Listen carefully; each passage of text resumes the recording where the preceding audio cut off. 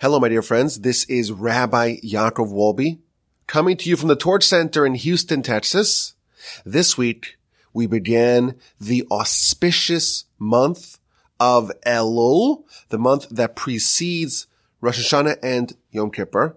And the episode that you're about to listen to is actually one that I recorded last year, but I listened to it yesterday.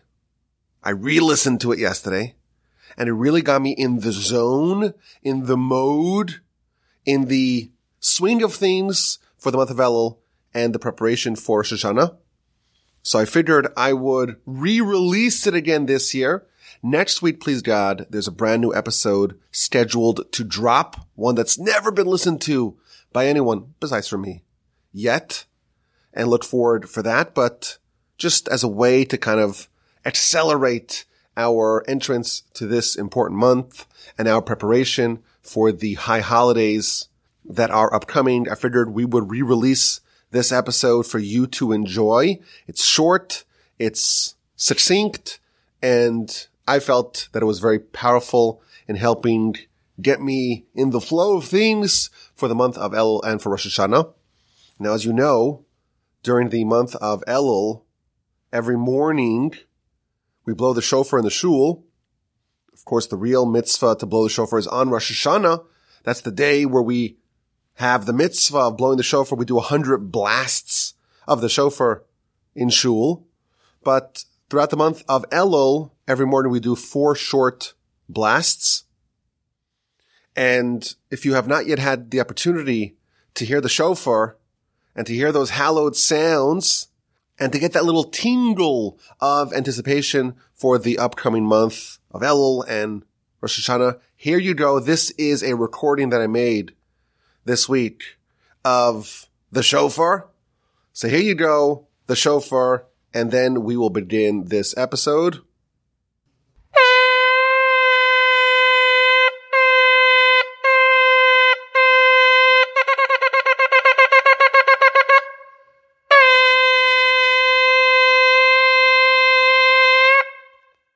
I hope you enjoyed that shofar blast. My email address is rabbiwolbe@gmail.com, and enjoy the episode as we prepare for the month of Elul and the festival season upcoming. We are in the midst of the month of Elul, the final month in the Jewish calendar year, and the month that precedes Rosh Hashanah. And this month, these days are the most powerful days of the Jewish calendar.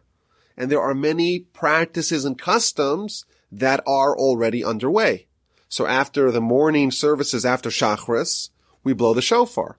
We say a special chapter in Psalms 27, twice a day at the conclusion of the prayers.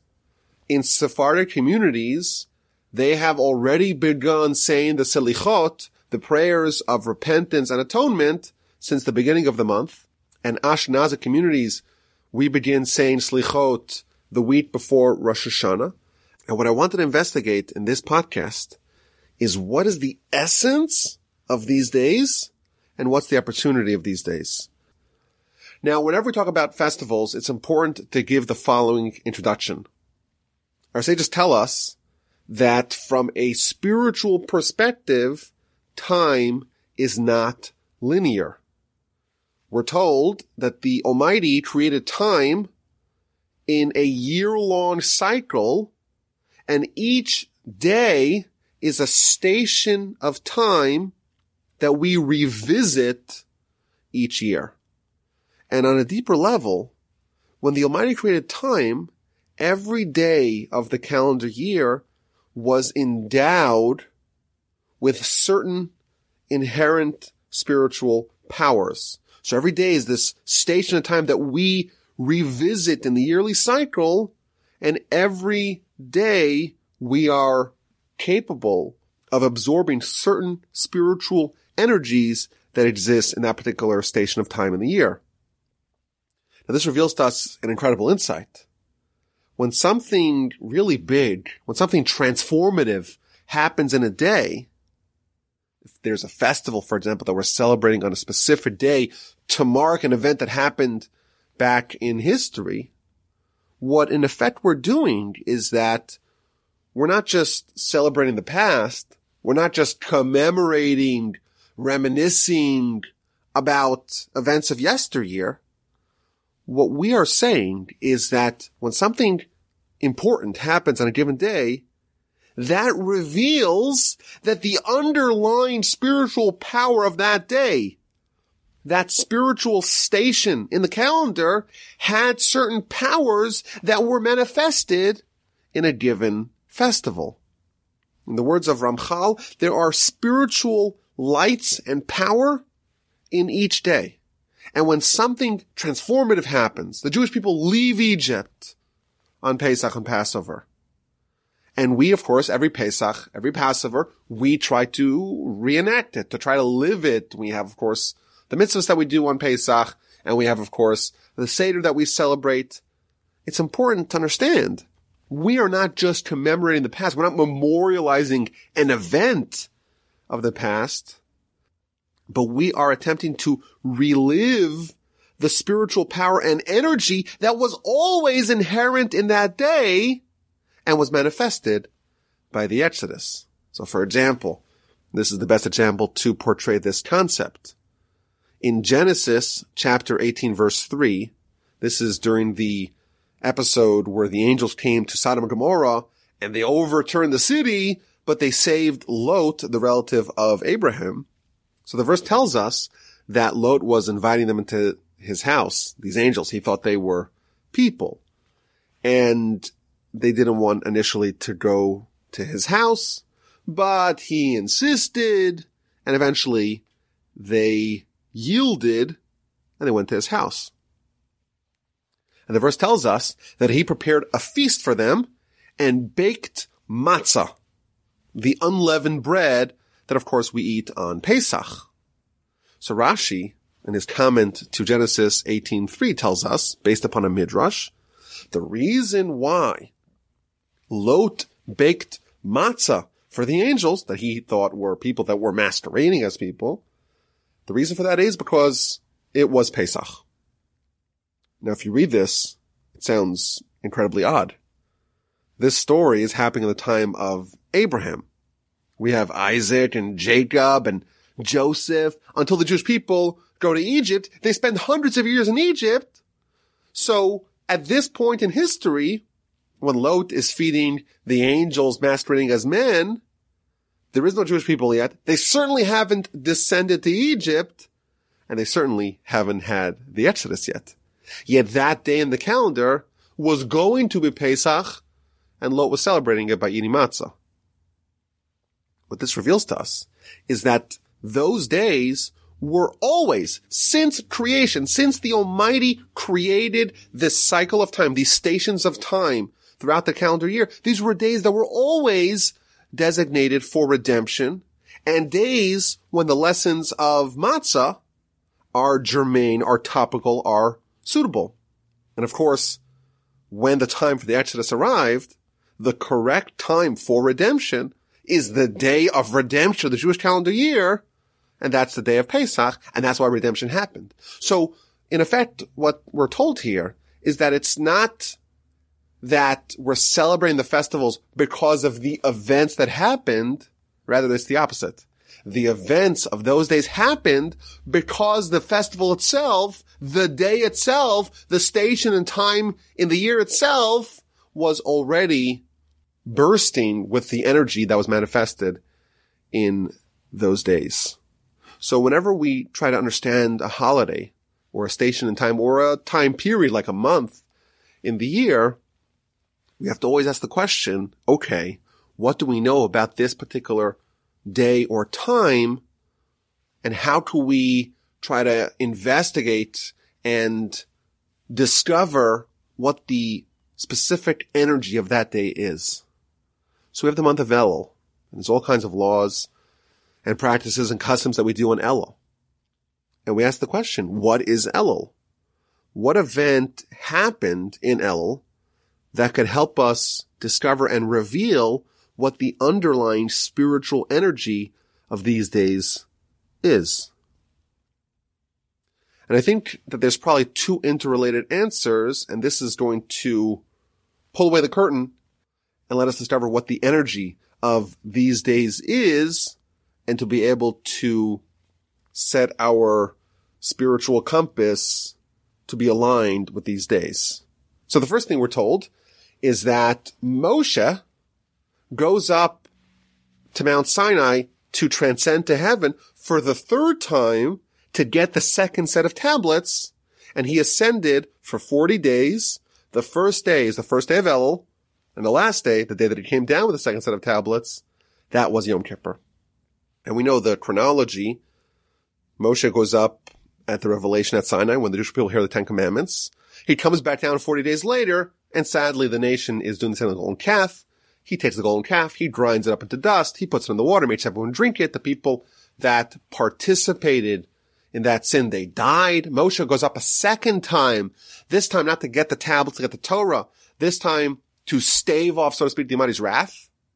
And then Moshe goes up a third time. The third time, Moshe goes up armed with a blank set of tablets. And over the course of the 40 days of Elul through Yom Kippur, the Almighty teaches him Torah a second time, and he gets the second set of tablets inscribed with the finger of God. Okay, so what does this have to do with us today?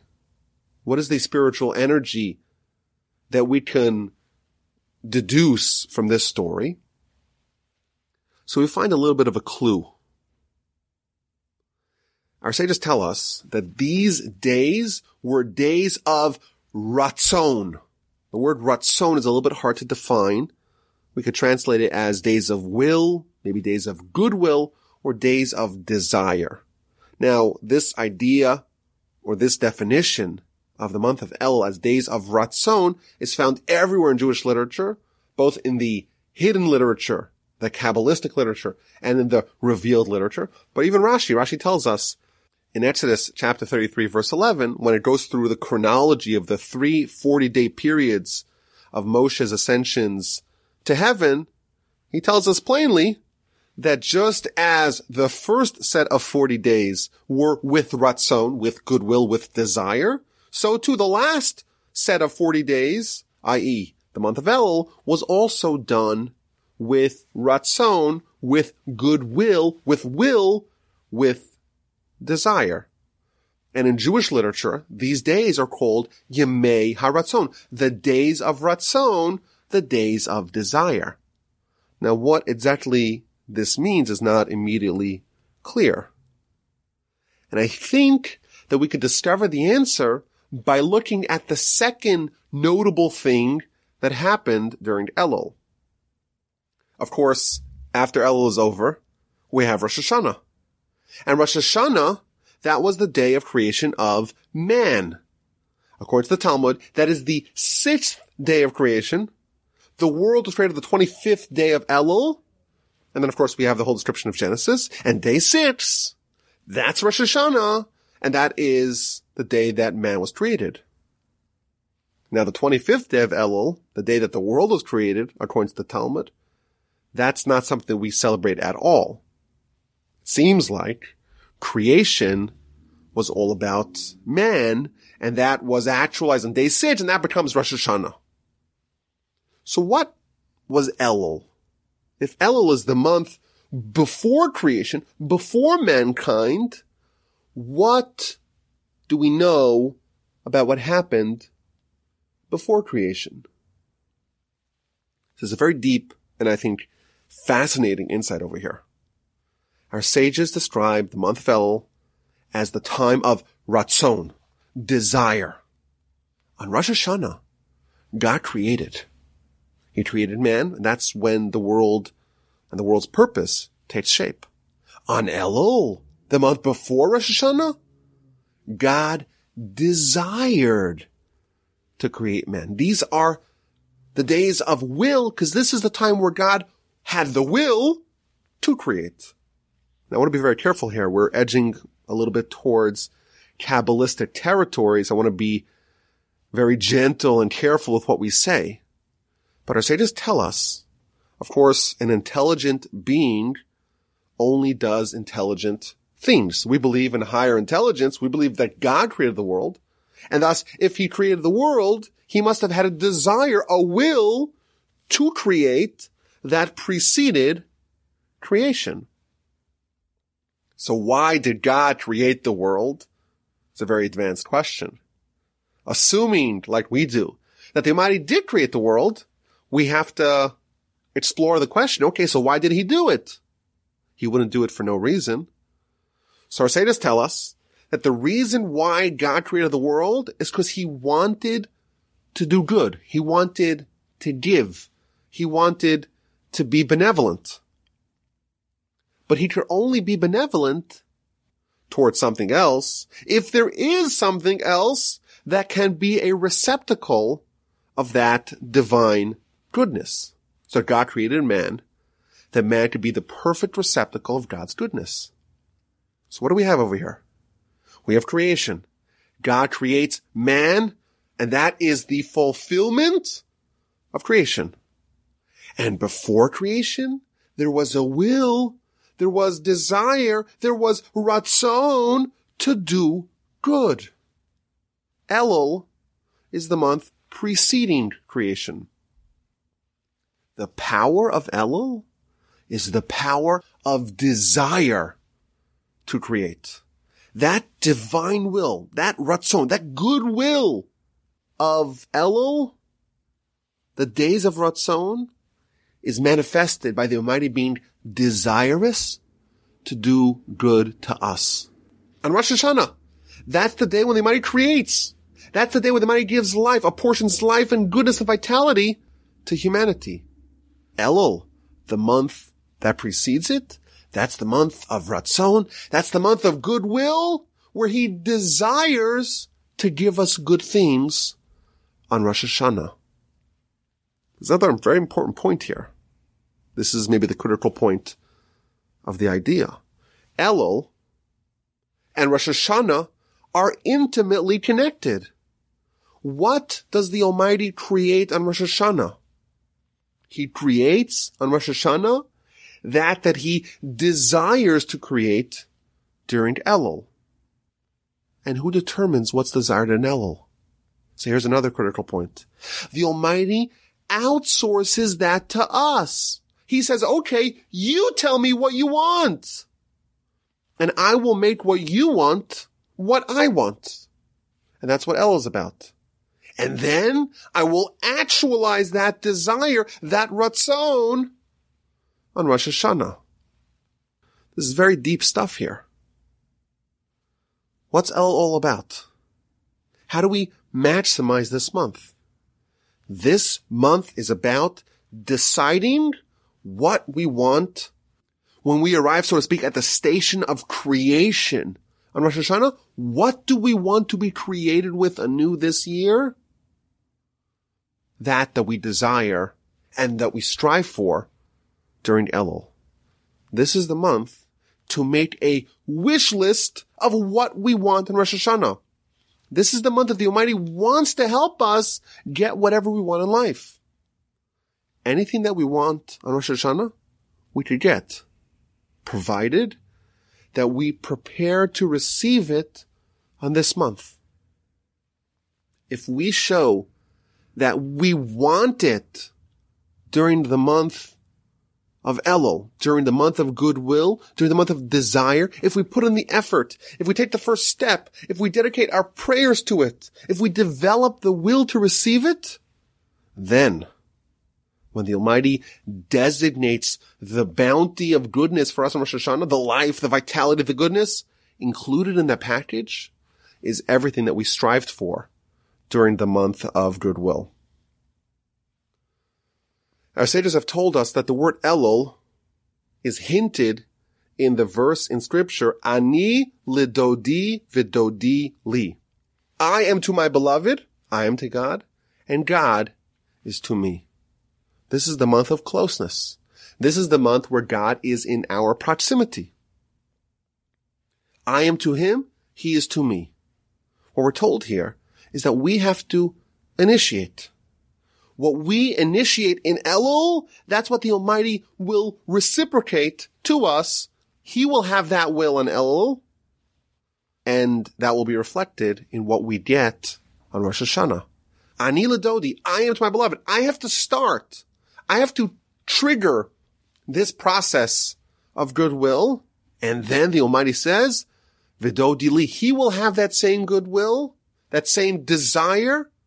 And then when it comes to actualization of that desire in Rosh Hashanah, that is the bounty that we will receive.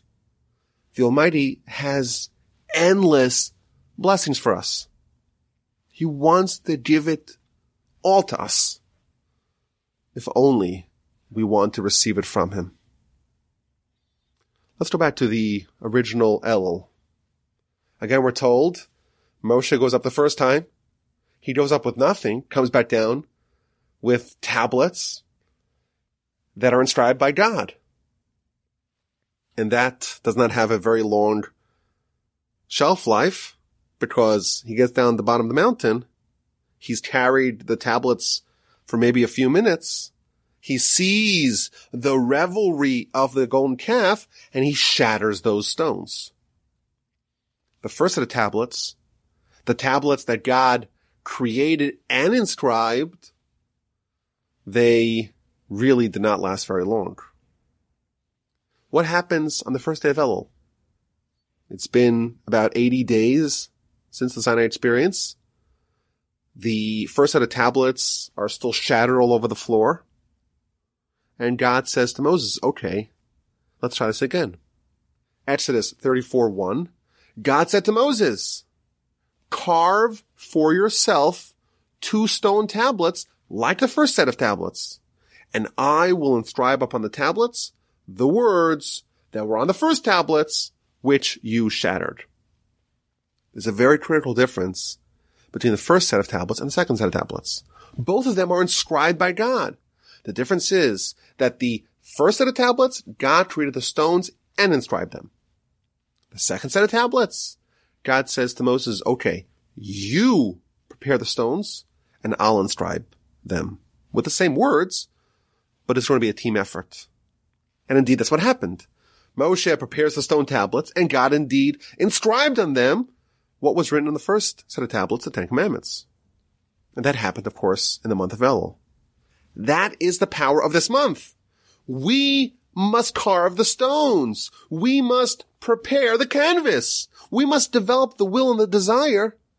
And the Almighty says, okay, if you will it, I will actualize that desire, and I'm going to inscribe on those stones. I'm going to paint on that canvas whatever it is that you want. This is the month of developing, working up an appetite for the blessings and the goodness of Rosh Hashanah.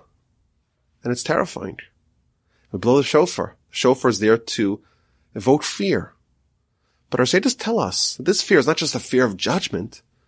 It's the fear of wasting the opportunity. Every day, Shacharis is over. You hear the shofar. What's it supposed to remind you? It's supposed to remind you this is the time where God says, okay, what do you want? Open up your mouth and I'll fill it. Whatever you want, you get. And the shofar is there to make us remember the power of this day, not to lose it. I heard a parable from one of my rabbis. Someone wins a prize. What do you have? What's the prize? You have 60 seconds in the department store. You could grab whatever you want. Whatever you grab, you keep. Of course, that's exhilarating. It's exciting. But you're nervous. You're anxious. You have fear because this is a once-in-a-lifetime opportunity. And you don't want to miss it. You don't want to fall short. You don't want to lose this opportunity. Elul is like that. The Almighty is here amongst us. And He says, okay, carve the stone. What do you want? Whatever you're desirous of, I'm going to be desirous of as well. And I'm going to fulfill that come Rosh Hashanah and Yom Kippur. We have 60 seconds in the department store. We have maybe 30 or 40 days in the department store. And we don't want to miss that. And we blow the shofar to remember what the days are all about. And maybe we could extend this parable a little bit.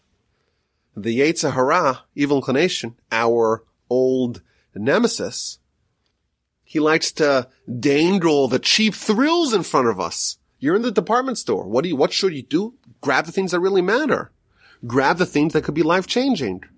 But what does he try to encourage us to do? Here's some candy. Here's some chocolate.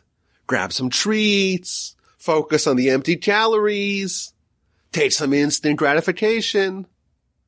But if you wise up, you focus on what can be life-changing. What do we ask for in Rosh Hashanah? The main thing we ask for is life. And we specify. Zachrenu l'chaim. Remember us for life. A king who is desirous of life. And inscribe us in the book of life. And then we define what we mean. Leman chalakim chaim. We want a life that is for you. We want a life that really matters. We don't want to just be alive like a programmed android that has tissue.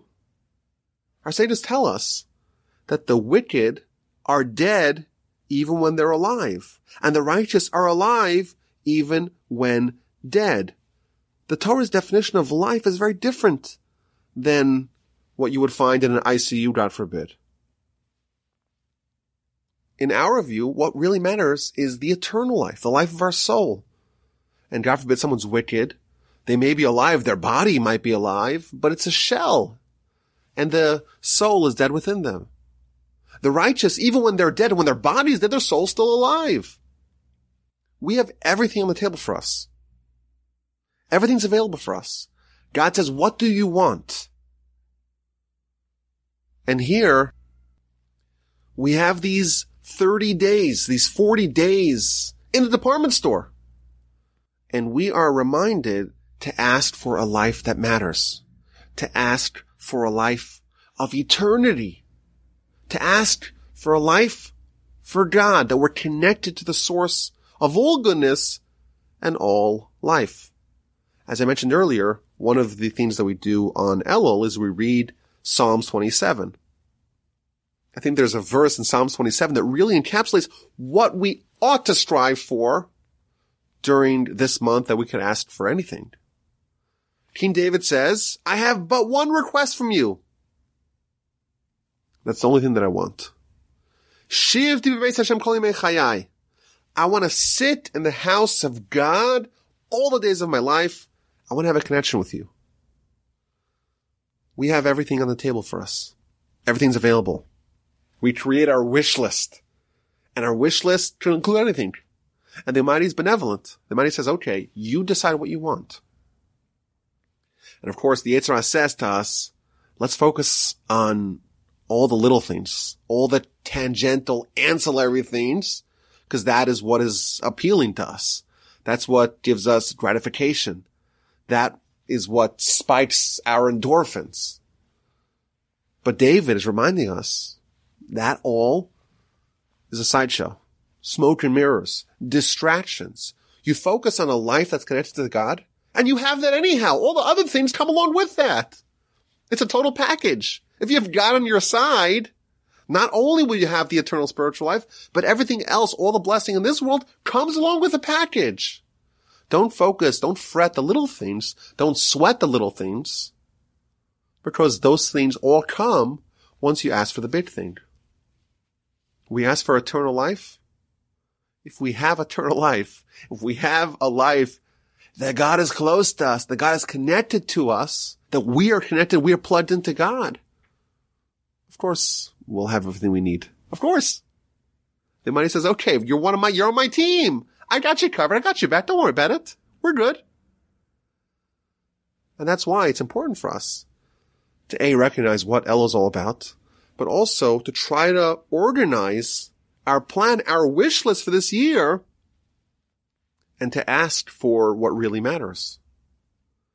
I think the best way to approach this is to make a clear list of what you need to become big. Figure out what stands between who you are today and what you want to be, what you envision for yourself in your most idealized version of yourself. All of us were created with latent greatness. To fulfill our potential, we need to identify what that greatness is. We have to unlock it, we have to nurture it, and we have to actualize it. We're not complete. Elul is the time for us to figure out, what does my greatness look like? What are all the things that need to happen for me to get there? And now is the time to develop a will, to develop a desire, to develop a ratzon for that greatness. And take the first step. Initiate. Ani ledodi. I am for my beloved. I'm going to try to become my best self in Elul. I'm going to develop a will for it. And that blessing, those bounties are going to be piled up on top of us come Rosh Hashanah and Yom Kippur. This is the month where God didn't create yet, but developed, so to speak, the desire, the will, the ratzon to create. But what does that look like? When we arrive at that station in time, Rosh Hashanah Yom Kippur, and we are created, we're created in the model, in the blueprint of what was desired to be created. Now's the time for us to figure out, what do we want to be created in this upcoming cycle throughout the station of the year. May we all be so fortunate to hear the shrilling sound, the hallowed sound of the shofar, and recognize this is opportunity. This is a golden opportunity. This is an opportunity that we best not squander. And may we indeed prepare for Rosh Hashanah, prepare for the day of creation, prepare for the day where we become receptacles of a deluge of divine goodness. That's what the Almighty wants. He's close to us, and he says, ball's in your court. What do you want? Wish it. Desire it. Take the first steps towards getting it, and I'll make sure that come Rosh Hashanah time, come the day of creation, that will, that desire, that ratzon is going to be actualized.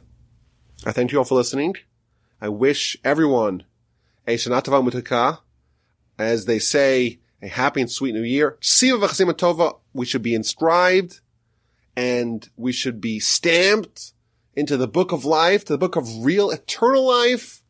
And thank you for listening. My email address is rabbiwolbe@gmail.com.